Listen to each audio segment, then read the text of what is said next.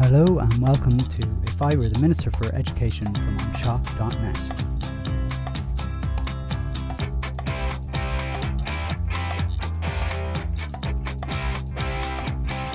Episode 20. Replace small schools with hubs. Part 2. This is part 2 of our episode on small schools. In the last episode, just to give you a bit of a refresher, I gave a bit of an introduction to small schools, their history, and also a rationale as to why we really need to do something creative in order that we save them. In this part of our episode, so part 2, we're going to look at some of the research on small schools since the start of the 21st century, and we're going to try and find some sort of creative solutions from those. I'm going to, try and look at sort of academic work and things like that, and try to, make it a little bit more, human rather than academic, if that makes sense. And there is a good bit to it, so I'm going to maybe just focus on that for this particular episode. I'm going to have two more parts of the episode. Part 3 is going to focus on the recent small school symposium that went on, and I'll dedicate a full slot to that. And then finally, we'll have part 4, where I'm going to share my own idea, which was to see if it'll go anywhere, which is basically, if I were the Minister for Education, that I would create these hubs of schools. So we will get started now on the second part of the podcast, but ultimately at the end, I'll be hoping that if I was the Minister for Education, we'll have some starting points anyway to reimagine small schools in the 21st century of Ireland. Now, as I said, last week I spent a lot of time defining what a small school is, and I divided them into 3 categories. The first category being the very small school, which is 1, 2 or 3 teacher schools, medium small schools of 4 or 5 teacher schools, and then the big small schools, which is your 6 and 7 teacher schools. We also looked at the history of schools, and small schools in particular. Basically that it's gone down from 11,000 of these small schools to about 3,000 schools, and we looked at the reasons why that's happened over the last 200 years. And we also explored a little bit why even if there was infinite money thrown at small schools, it wouldn't save them. So we're going to move on to the 21st century, where we're going to examine research from Ireland and beyond, and the recommendations that have been actually made by international researchers out there and by principals themselves. I think what's best to do is to look at firstly at independent research, from the OECD, who actually this year came out with a paper. And after that, we'll move on to actually a really good study from the IPPN. And it's actually not the outcome of the study that I'll be looking at. It'll be the study before the outcomes, because that I feel was a much better paper with much better ideas. Anyway, let's get on to the OECD research, which I'm going to summarise as quickly as I possibly can, because I know the OECD is just full of charts and data, and that can't be that exciting. Now, I'm a bit of a data geek, but what I'll try and do is I'll try and describe the important bits of it and see how they work with small schools. Before I do that, I just want to put in my usual full disclosure here. I am not anti-small schools. I'm coming from, I know it sounds weird me having to say something like this, but if you didn't hear the last part of this episode, part 1 of this, it's something I feel I have to say, because there's such hypersensitivity when somebody talks about small schools, I suppose, in a non-emotive way, and as if I'm trying to close them all down or close you down. I mean, if you're listening, maybe you work in a small school. I'm not trying to shut you down. What I'm trying to do is I'm trying to find ways to keep you open. Anyway, this is a paper from March of 2019, so 3 months before I've recorded this episode. So it's great timing, and really it was very strange, I thought, when I saw it. It wasn't actually referenced by the Small School Symposium, because it's actually a very useful paper. It's called Learning in Rural Schools: Insights from PISA, TALIS and the Literature. Now, I'm going to pick the bits relevant to this episode's examination. There's loads and loads of data around outcomes in science and literacy and things like that, but I'm not really interested in that. I'm interested in what rural schools look like, so small schools, and what is a small school. So one of the first things one might think is obvious is, what does being rural actually even mean? Now, I liked basically in this paper how it states rurality, which is living in a rural area. It's been defined, and this is how they define it, as a socially constructed and based more on abstract characteristics such as feelings of community and traditionalism, or, and they say, more concrete features such as the landscape or occupational structures. So I think you can read into that. In an Irish context, that's really, really interesting, because if you asked 100 Irish people to define rurality, I think you'd get lots of different answers. And this paper is helpful insofar as it tries to define the rural school too. Now, some won't be surprised, basically. They've basically tried to define the rural school, and here's the one that won't be a surprise. A small population or a thinly spread population is one which would define a rural school, or a place for a rural school, a rurality. A dwindling population is a second. That won't be any surprise either. For example, in 1950, this paper says in Ireland, basically Ireland is one of the studies, in 1950 about 60% of Ireland's population was rural. Now in 2018, it was less than 40%. So we can see that rurality in Ireland has dipped greatly in the last 70 years. Ireland is also one of the least densely populated countries anyway, even in cities. That's just important to note. But here comes two other points where they try and define rurality. One of the points that was that rural communities tend to be of a lower socioeconomic status. That's interesting. However, looking at their research, in Ireland, it's not the case. It actually appears to be negligible, the difference between rural and urban living, which is very interesting. You would also think that the other thing that they notice that rural areas or rurality is also ethnically more homogenous, with little in the way of multiculturalism or diversity. Now, this might explain, you might think this is true in Ireland because almost 100% of rural schools are denominational, but the figures actually don't reflect it. Ireland's rural schools have almost the same level of diversity as their urban neighbours. That might be surprising to you, but that's according to census records.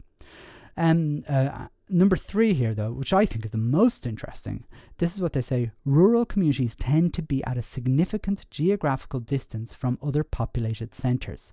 The remoteness and accessibility of rural communities shape, among other things, their capacity to hire, retain and develop professionals, the ability of residents to communicate, socialise and work beyond their local community, or the possibility to bypass local services. Now, can we honestly say this about all rural schools in Ireland? I don't know if we can. There are a number of small rural schools in quite close proximity to each other. But anyway, in other words, Ireland doesn't seem to fit into the general definition of rural schools compared to all the other countries in the OECD, or most of the other countries in the OECD. Even so, there are some other interesting findings which I've heard mentioned. For example, rural schools tend to be happier places. That's I've heard that from people, and thanks to people who've left feedback on our Facebook page, that has been noted. They tend to be happier places, not according to the OECD data. In fact, Irish students in urban settings and rural settings have exactly the same level of happiness. And if you're wondering what that is, you'll be glad to know it's 7.5 out of 10 on a scale of 0 to 10. That's if you're interested. Another interesting misnomer is that rural schools tend to offer less after-school activities to their pupils. There's actually little difference between rural and urban schools according to the report. You'll also be glad to hear there's no significant difference between any aspect of teaching in urban or rural settings in Ireland. So a lot of interesting kind of introductory stuff here. It's then they get into the nitty-gritty after that. Now, of most interest to us is the idea of reorganising school networks. Now, I'm just going to read what they say verbatim. It isn't going to be mind-blowing or anything you haven't heard before. Changing demographics require the effective organisation of local school networks. School consolidation, that is the closure and merger of small schools to form a larger school, has often been advanced as a strategy to save costs. Okay, that's an argument people use against, and to create educational benefits for staff and students. That isn't ever argued. A consolidated school can offer students a greater array of academic programs, expanded after-school activities, and better facilities for learning. I think that's reasonable. Teachers, on the other hand, may have greater access to educational resources and in-house professional development activities, while assessment data could be used more effectively. Also, special needs students might also receive more suitable support. However, there are serious risks and costs associated with school consolidation. So here's the bit that small schools who are against amalgamation might like to hear, such as increased transport costs for students' families and relocated staff, reduced parental involvement in social life, deteriorated local services, reduced school choice, and other social costs. Evidence on the negative impact of school closures suggests that following a school closure, students tend to adapt far better than the staff members actually do. So that's very interesting there. The reorganisation of school networks should therefore draw on a broad spectrum of strategies, which includes rethinking how educational services are defined and distributed across school sites, arrangements for cooperation and resource sharing, and the creation of school clusters before engaging in consolidation. So they give a couple of examples. Colombia and Portugal represent two cases that illustrate the potential, but also challenges of school network reforms and the creation of school clusters to maintain broad coverage. And when the closure and consolidation of schools is considered the best available option, stakeholders need to be involved along the process. So that's very fair. Everyone needs to be involved, especially the staff and families, to avoid some of the associated costs. So that's interesting there. And the transparent and exhaustive analysis of the impact of school closure for students, family and local community can be helpful and should evaluate, among other quality aspects, the transport arrangements and costs, parental involvement, social relationships, public resistance, or students' academic outcomes and well-being. So, I mean, there's a lot there that people would probably agree with. I'm hearing it. I'm not sure I'm absolutely buying it, but I'll hear it. I guess, though, in Ireland, and this is my worry, I suppose, is when do we actually decide a school needs to close? And to be honest with you, the way we think in Ireland, and I am kind of tarring us all with one brush, but the way we work is we have this NIMBYism problem that we won't actually close at all until the very last student leaves. And that's when it's too late to save a community. I don't think, my argument is we shouldn't wait till that point before we close or amalgamate a school, really, because we do then kill the heartbeat of the community, because the rest of the community is gone when you have just one or two students left in a school. Anyway, that's the international research, but in Irish context is probably best, I think, and it's who better to look at the Irish context than the organisation that I guess in inverted commas represents principles, which is the IPPN. And basically, the IPPN have long championed small schools, and they form part of their campaigns all the time. As far back as 2003, that's over 15 years ago, the IPPN were involved in very good research about small schools and their future. The final paper was published in 2005, but I actually think their paper before that, the year before, the 2004 paper, is much better, and it's much better laid out. So it's well worth looking through this in some detail and seeing if anything has happened in the 15 years since it was published. Now, it's interesting to read the first few sentences of the foreword of this document, this 2004 document, because I think it lays out everything quite nicely. And here it is. The future of small schools and teaching principalship is of major importance to Irish education.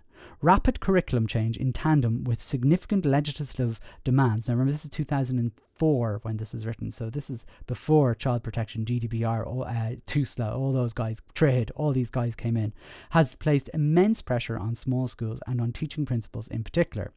Currently, the only alternatives open to small schools that are experiencing declining numbers and lack of applications for principalship are closure or amalgamation. Nothing has changed. Securing the future of small schools as a vital part of the rural community was central in IPPN's decision to establish a research studying following IPPN Conference 2003.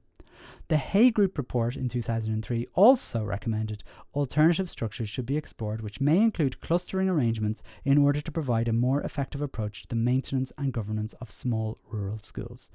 This paragraph could have been written today, and it would still be relevant. The end of the foreword brings us to an international thought. The future of small schools is an issue that has been addressed in a creative and innovative ways worldwide.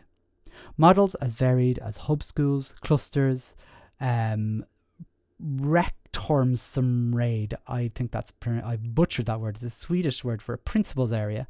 The Réseau Rural d'école, which is my best French accent for saying rural networks of schools.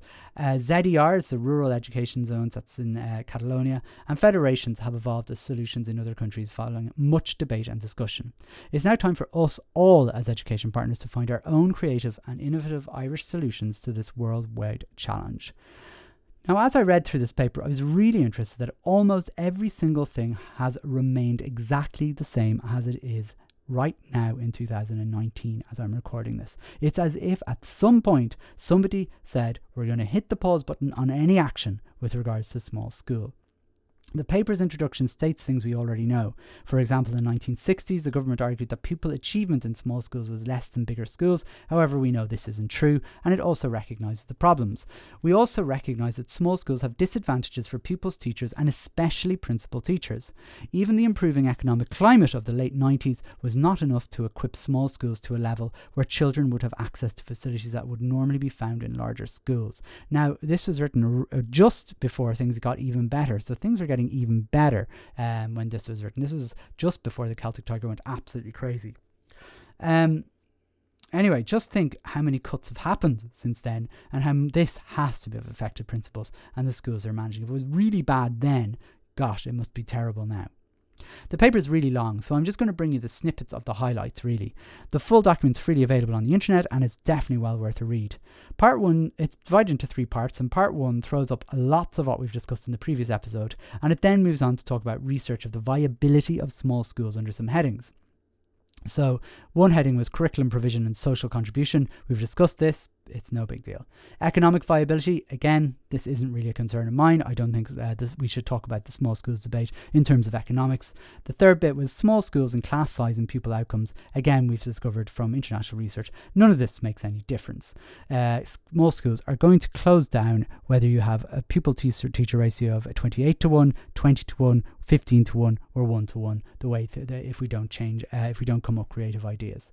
The paper goes on to research indicating that in small schools, the role of the teacher is more difficult than that of a bigger school due to multi-grade classes, which is fair enough. Internationally, it seemed while teachers found all of this kind of difficult, it was balanced out by the pleasure of closer relationships with their pupils. Now, to me, this is interesting, but probably not for this particular episode, to be honest with you. I mean, it's interesting to the whole idea of closer relationships and in smaller schools versus bigger schools. I will say, however, that it worries me that we seem to be looking at two different beasts when we look at the small school versus the big school. The research is indicating that big schools equal better academic outcomes and small schools equal worse, but big schools equals poor relationships and small schools equals good relationships. Now, I'm not sure I particularly agree with either assertion. In fact, I'm certainly not. I don't agree with them at all. But neither are actually relevant, I guess, to this debate, which is trying to keep small schools open. I don't think it's a good argument to keep small schools open because of difference. All schools should be positive academically and relationally. However, what's uncomparable is the role of the principal in the big and small school. A principal in a big school has one job, and a principal in a small school has two jobs. The paper discusses the teaching principle from an Irish perspective, and this is what they say. Principals felt that the quality of teaching and learning in their classrooms was compromised and that children were losing out due to the dual role of administration and teaching. Problems being experienced by principals of small schools in trying to perform their dual role of teaching and administration were also expressed by principals in a recent survey conducted by the IPPN and also in the conclusions of the Hay Group report. It says, we conclude that the significant proportion of small schools within the system places considerable pressures on the ability of teaching principals within these schools to effectively deliver the leadership aspects of their role. That's from the Hay Group. And the workload of principals was considered as impossible by some teachers, with the juggling of administration, leadership, management and teaching tasks causing considerable frustration and stress. The Leadership Development for Schools, that's research, reports mentoring and induction programs for first-time principals are welcome recent initiatives. So that's now become the mentoring system from CSL that are aimed at developing and supporting school leaders in dealing with this daily challenge. So what were the solutions outlined? Well, There was a white paper in 1995 that suggested development of networks as a means to improving the lot of teaching principals and their staff and pupils. And some efforts were made to facilitate or promote the development of these networks. And the organisation of county networks by the IPPN for principals and deputy principals since 2000 has been a very significant development in addressing this need. Okay, so that's pretty good. We've that was one thing. The IPPN developed networks. I must say that was useful. So we're all fixed then. Well, of course not. The government decided to push the boundaries of the idea of clusters or networks, because in 2003 the National Progress Report of School Development Planning Initiative in 2003 highlighted this progress and stated consideration should be given to increasing the uses and effectiveness of clusters through expanding the range of activities involved. They couldn't leave them alone. So they basically said such expansion might include the sharing of secretarial expertise, resources and other supports via clusters. So basically a bit of cost saving there, I think, from the Progress Report of School Development Planning. The sharing of principals' administrative time and workload, ways of addressing issues of teaching and learning could be explored through clustering of appropriate personnel. So yeah, seriously, yeah, that is basically what they have. In fact, in part 1 of this paper, that's effectively the conclusion. Clusters, that's it. That is the conclusion from part 1. They suggested that clusters were the solution. Those of you who've heard of the cluster games, that's any principal who's been listening to this, this is a term that was coined by a principal in 2018 to describe, or I think it was 2019 actually, to describe the SET allocations that year. They might laugh at that, the cluster games. We, if you hadn't heard anyway, we saw how clustering at a very simple level in primary schools panned out. And this is one major issue that will never be in a research paper. Well, it's very unlikely this is going to be in a research paper. You see, the thing is, it's collegiality, and more pointedly, the lack of it. Now, the IPPN have quite rightly brought about the idea of local networks, which is another name really for clusters. It's where groups of schools in an area will meet together regularly to discuss similar issues, and in fairness, this is what happens right around the country, and if nothing else, it's a safe space to vent frustrations and so on. However, if we look at the cluster games earlier this year, the idea was that the Department of Education released a number of hours to every school. This is to get special education teaching hours. And these matched the number of hours per week a school would get for SET teaching. So I'm going to call them set hours. A full set week, basically, a full week is 25 hours. So the idea was if you got 15 hours, you might find a school with 10 hours and you'd make a cluster. So that you'd have a full-time permanent post of 25 hours. The 15-hour school would be the base school. So they would own the teacher, let's say, or if that, for want of a better word. Now, this would obviously be an ideal situation. In fact, you could say one of the main reasons why local networks were established it would be really to sit down together with all their hours, come and meet with them and say, I have this number of hours, I have this number of hours, I have this number of hours, and try and find ways where everyone would be matched up to create 25-hour clusters.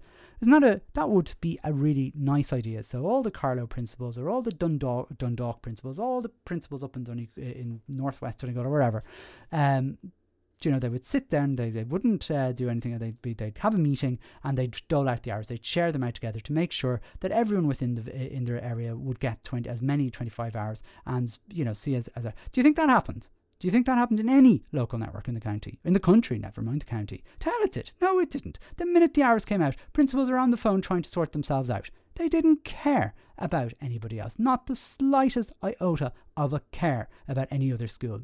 In fact, when I mentioned this to one of my colleagues, he actually basically said that collegiality is all well and good, but when it comes down to it, he'd no trouble screwing over another colleague. So he'd get his hours, and he'd get the 25 hours. At least he was honest, to be honest with you.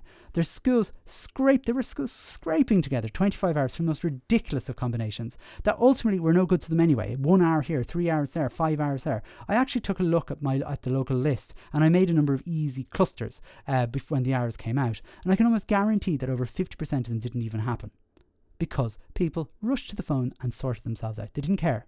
Where's the collegiality? Where's the clustering? As well as that, this year I decided not to engage with the process because, to be honest with you, I can't buy into the lie of collegiality really.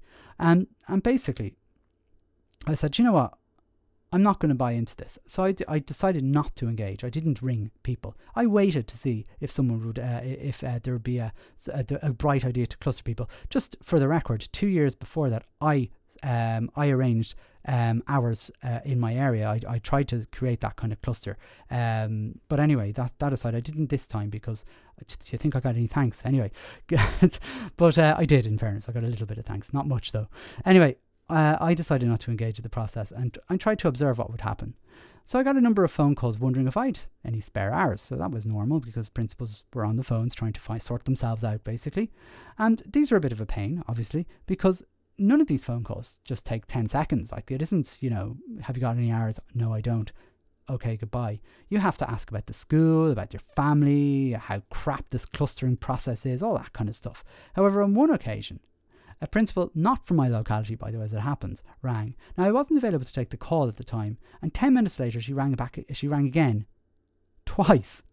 And I still wasn't available. I was actually in a meeting. I actually genuinely was in a meeting. It wasn't one of those things where, I'm sorry, he was in a meeting. However, as it sounded really, really urgent, like I finished my meeting and my secretary said she's rung like 3 times. So I rang her back as soon as I was out in case someone was dead, So anyway, she basically said, I rang and basically she got on the phone. She said, it's fine. I got someone for my cluster now.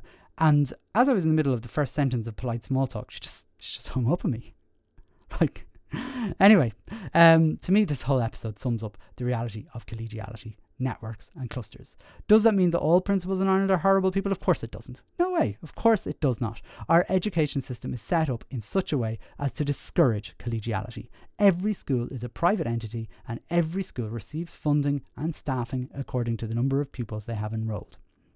And basically, for every 2 pupils enrolled in a school, that's the value of a week's secretary wages, because grants are based on the numbers. The set allocation means that for every 25 hours you have, you get a teacher. So if you don't, the school loses a teacher, or might lose a teacher that they already have. So the school up the road is also fighting for the same number, so naturally a principal is going to want to make sure they get the most for their school, and they'll have to screw over their friend up the road, even if they are friends. Now, this is why local networks only work to a point, because everyone is competing for the same customers. We can't invent children from places. We can't. We basically are competing for the same children in a particular area. It's not like a business in the business world where there's local networks and they work well, because while they're similar in some ways, they all provide probably very different services. You're not likely to get 2 tile shops in the same local business network, because they're directly competing for the same customers. Or they're certainly not going to be as collegial, let's say, as the tile shop and the and maybe the paint shop, because but anyway. So anyway, at last I have my first. I do have a suggestion for small schools.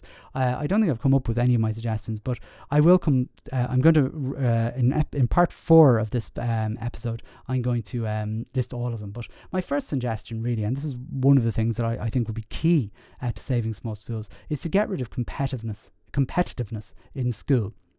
How do we do this?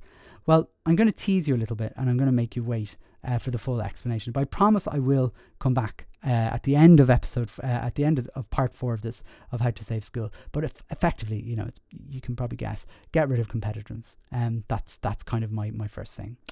Part 2 of this IPPN research, though, focused on some visits to rural schools around Europe. It's really, really well worth a read, because it's really interesting what they found. I'm just going to focus on some of the points that were noted. First up was France and a rural network of schools that was developed by their equivalent of the Department of Education. So basically, this is what they did. So there's a smaller pupil-teacher ratio between rural and urban schools. So they have a 20-to-1 ratio instead of a 28-to-1. In Ireland, actually, we have 18-to-1 ratio versus about 25-to-1 ratio, which is actually less than that. But we all know how that actually works in reality. But at the same time, we do on paper have something similar. You've got to guess that the French government are also going to lie about their pupil-teacher ratios.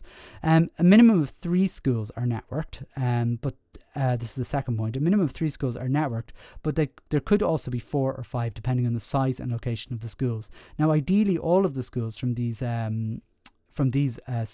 clusters will feed into the same second level school. Now, I'm interested in whether there's free choice as to which school they go to within that cluster. And the third point is each network has a principal assigned as a cluster coordinator who has 1 day off per week for coordination work. That's also interesting. It's nothing earth-shattering either. What did strike me was the fact that the principal, is a teaching principal, had much less to do, unlike Irish principals. So, for example, they don't have any responsibility for paying bills, for the school maintenance, for cleaning, for caretaking, for secretarial stuff. paying any ancillary staff, the allocation of classes unless a problem arises, or even the professional performance of his teachers. That's kind of interesting. They do not have responsibility for any of that sort of stuff. So, I mean, as you know, an Irish teaching principal has responsibility for almost all of that. The second example is from Catalonia, and basically in a nutshell, they cluster schools and they have a principal of principals coordinating the schools. It's an interesting concept which I'll come back to later because it is another example. And the final example came from Sweden, and I won't lie, from reading it, I think the IPPN seemed very keen with it. Now, to be honest, I think there's a lot to be said for it as well. And here's a summary from the paper because I think it's pretty good. This is the organisation of schooling in Sweden. Most big schools work similarly to Irish big schools. Everything is devolved more or less from the state, so there's lots of autonomy. That's similar enough as well.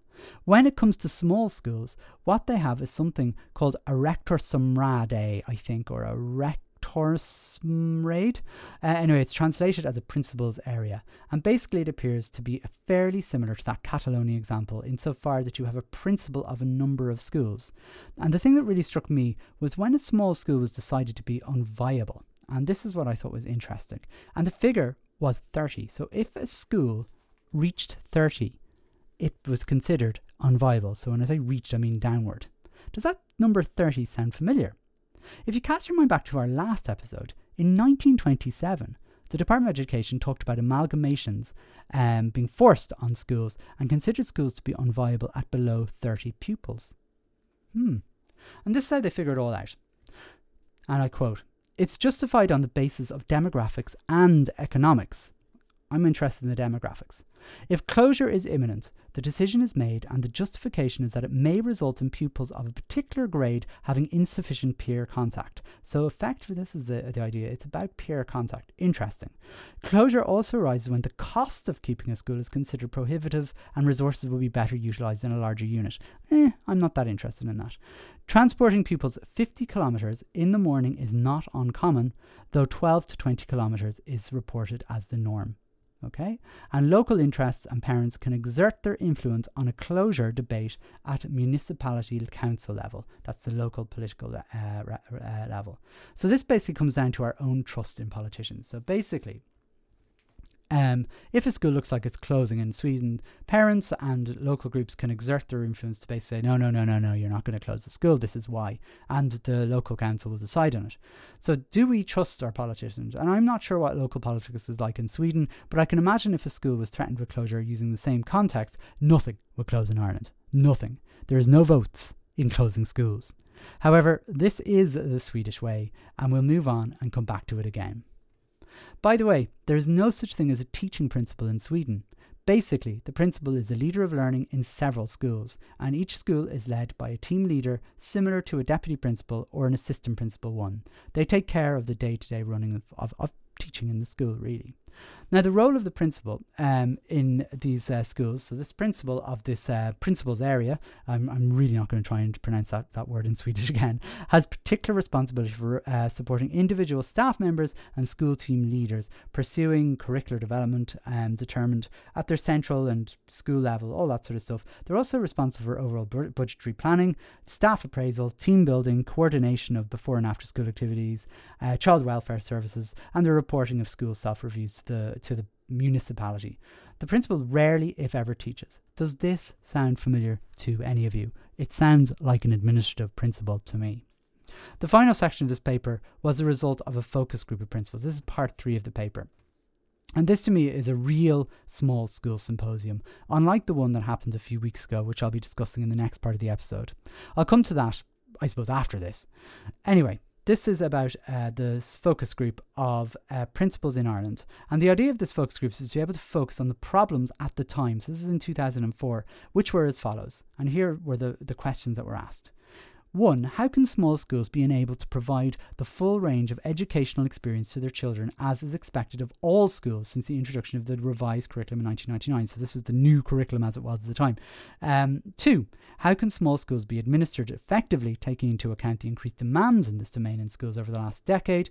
And here was the conclusions from those 2 questions. 1 was clustering of schools, 2 were a federation of schools, and 3 were hub schools. So these were the things they considered. Now, the most interesting interesting thing from my point of view is the first sentence.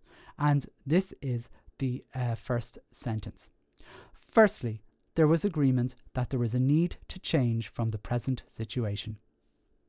There you go. I mean, everyone agrees that, and nothing has changed. Nothing has changed. But anyway, there was agreement. But let's go on. The main reason put forward centred on the immensely difficult dual role of the teaching principal in terms of demands of teaching and curriculum, administration and policy formation, aligned to the ever-increase. I could go on. You can probably finish the sentence. I could be listing the same things today, but the complaints outlined were curriculum overload, administrative workload, too much paperwork, lack of substitutes. You get the idea. The same stuff.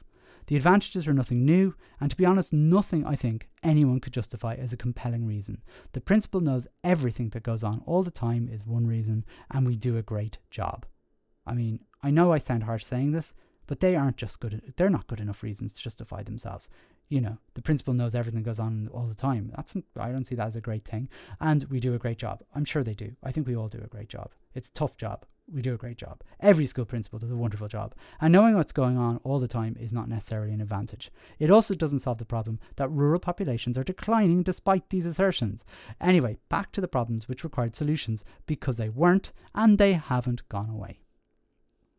First one is amalgamation. And basically this was discussed in the focus group with teaching principals. The majority of the principals were against the idea of amalgamation. I don't think anyone would be surprised by that. Even those who favoured the idea recognised there is a great deal of local opposition from communities, which makes it extremely difficult to close schools in the current circumstances. In that time, it was the middle of the Celtic Tiger, so I suppose that was one reason. I don't know what those current circumstances would be different to today's circumstances. Anyway, amalgamation is a big cost to the community. This is what one principal says. Small schools are closer to family values. Don't know what that means. Closer to family values? That sounds very right-wing. Anyway, the other point raised had to do with the loss of identity resulting from amalgamation. Now, these arguments are problematic again because one can't do nothing. You can't do nothing. With rural population decline, it seems really silly to have tiny, tiny schools in very old buildings until they eventually die off. Surely, it's better to join small communities together. And again, we'll come back to this. The second idea was something called hub schools. Now, this is not the same definition of hub schools as I had before I recorded this episode. I have a different definition. So let's call it, this is the actual definition of hub schools, not Simon's definition. So according to the paper, the concept of hub schools comes from Australia, Queensland, to be precise, and small schools have access to specialised facilities and to specialist teachers in the areas of physical education, ICT, the arts, etc. These resources may be located in a large town school or a hub school. So small schools would travel to a hub school in order to do those sort of subjects. Now, such amenities benefit the large school, but also feeder schools. And pupils from small outlying feeder schools are bussed into these hub schools on a timetable basis in order to benefit from those facilities. And do you know what? They didn't like it. Nope. Most people who were against the idea, which was basically the majority, were concerned about the practicalities of the idea. Children travelling to hub schools would present its own problems. How to timetable them? I would suggest you would timetable them, would solve the problem of timetabling. Others comment that it would be much better to bring the resources to local schools. Yeah, let's have swimming pools in all schools, rather than have children travel to the hub. I mean, we have to be realistic as well. Another point against hub schools was there could be negative effects on the small schools that were supposed to be helped. There would be a downgrading of one's own school, so basically it would lead to morale problems for staff and pupils. So basically they'd be going to these nicer schools, I suppose. And I suppose maybe the unsaid there was some parents might go, do you know what? We'll move up to this better school up the road instead of this, less resource school that we had, a local school. Anyway, similarly, the point was made that it could lead to a loss of sense of identity for the school. Sense of identity. Okay. The next idea was clustering. Look, I'm not going to repeat myself about the need for collegiality before this happens. Suffice to say, principals in the group believed it was happening already. Anyway, I'm not going on about it again. To me, it's hugely problematic because it isn't. I don't know. I know I've only given one example of the set teaching resource, but at every occasion, there's, anytime something happens where we have to make a decision. Look at Droichead, for example, where principals couldn't be collegial enough not to take part in Droichead, despite 90% of us saying no. Everybody's doing it. Anyway, to be honest, this was the most basically it was a really boring solution anyway, because basically I think it's happening already. It's not, by the way, and perhaps informally in some cases it is, but in general it's not the case. And to be honest, informal clustering is not a good policy for success. Getting a teacher to cluster between 5 schools to give a principal 1 day a week of admin leave, that sort of thing, it doesn't really solve the problem. It's a sticky plaster, let's say. And basically what I referred to in the last episode is a step in the right direction, basically in the right direction for basically closing small schools a little slower. Basically we're delaying the inevitable closure of small schools by simply tinkering around and putting little sticky plasters. And anyway, as if to cement my point here, the paper outlined feedback regarding the clusters. This would be a problem. Compatibility of principals and teachers would be a big issue. Schools would need to have a shared vision, otherwise it wouldn't work, so we might not get on. It was pointed out that clustering had not worked well in some instances when organised by the PCSB, which is now the PDST. The point was made that there is a need to develop a collaborative culture which should not always be assumed to exist. So effectively, we don't all get on. We will screw each other over. Similarly, the point was made that the needs of individual schools are different and there may be personality problems giving rise to competition between schools. I mean, they're just basically admitting it's not going to work. It would require active cooperation from staff who are like-minded and generous. At worst, some felt it could become like a talking shop and would further increase workload. There would be a particular problem when there was a dominant principal in a group, which would result in personality clashes, and perhaps the most negative comment, it's an airy-fairy solution. I mean, they've just basically answered why this is a terrible idea, having informal clusters. Exactly. I mean, informal stuff doesn't work. Let's refer back to the cluster games and Droichead and all the other things we're supposed to be doing of collegiality. And then guess what? Do you know what happens actually? Sorry, I just think this is hilarious now that I'm saying it. I wrote this down as a note, but I think it's really funny. 1 year later, they published their conclusions on small schools called New Horizons for Smaller Schools and Teaching Principalships in Ireland. And guess which model they've chosen as their policy? This one. Why? Well, because we'll see from the remaining ideas, the others basically were worse received. So effectively, the key policy from the IPPN was basically decided not by how successful the model was, but how they were received by 50 principals in a focus group. So, I mean, but sure, that's a lovely, but basically what they've done is 50 principals sat in a room and were least angry about informal clustering. So this became the IPPN's policy on small schools. But sure, they threw in a few lovely academic references at the bottom and it's laid out like a thesis, so it has to be good research. I mean, anyway, this is the final idea from the 2004 paper, and basically this is the one that I'm really interested in, and it's called the Federation of Schools. What I actually meant when I said hubs, I didn't know this was actually a thing. The final idea was a Federation of Schools. The creation of a Federation school occurs when a new school is created under the management of a single board of management with one principal from a number of existing schools. These schools continue to function catering for the respective catchment areas in their existing premises. So you've got loads of small schools or a few small schools in one area, but and basically there's one single board of management over them. This has the advantage of a number of schools being organised as one school and is similar to the clustering, except the individual schools would not now function as independent units. So they basically come together as one school, and rather the decisions would be taken for the federation as a whole rather than for individual schools within it. Now you won't be surprised to hear that this wasn't well received.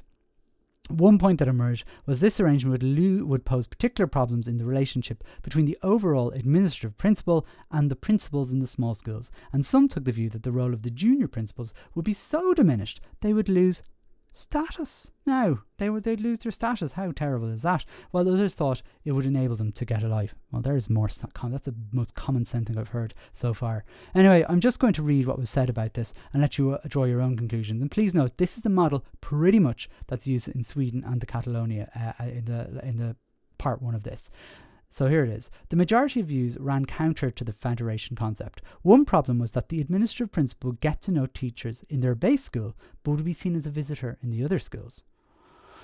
Other concerns were with having another layer of authority. The view was that the administrative principal would be seen as an inspector. A particular concern was with the amount of travel that would be required. Oh my goodness. Instead of having a walking principal, there'd be a driving principal. Boom, boom. The federation idea is perceived to be the most radical option considered. Okay. In this regard, the view is frequently expressed that the differences between schools in ethos, culture, and traditions were just too great. Too great. Imagine having two schools 2 miles up the road from each other. Their culture is completely different to make this a viable option. The issue of the loss of independence was also stressed.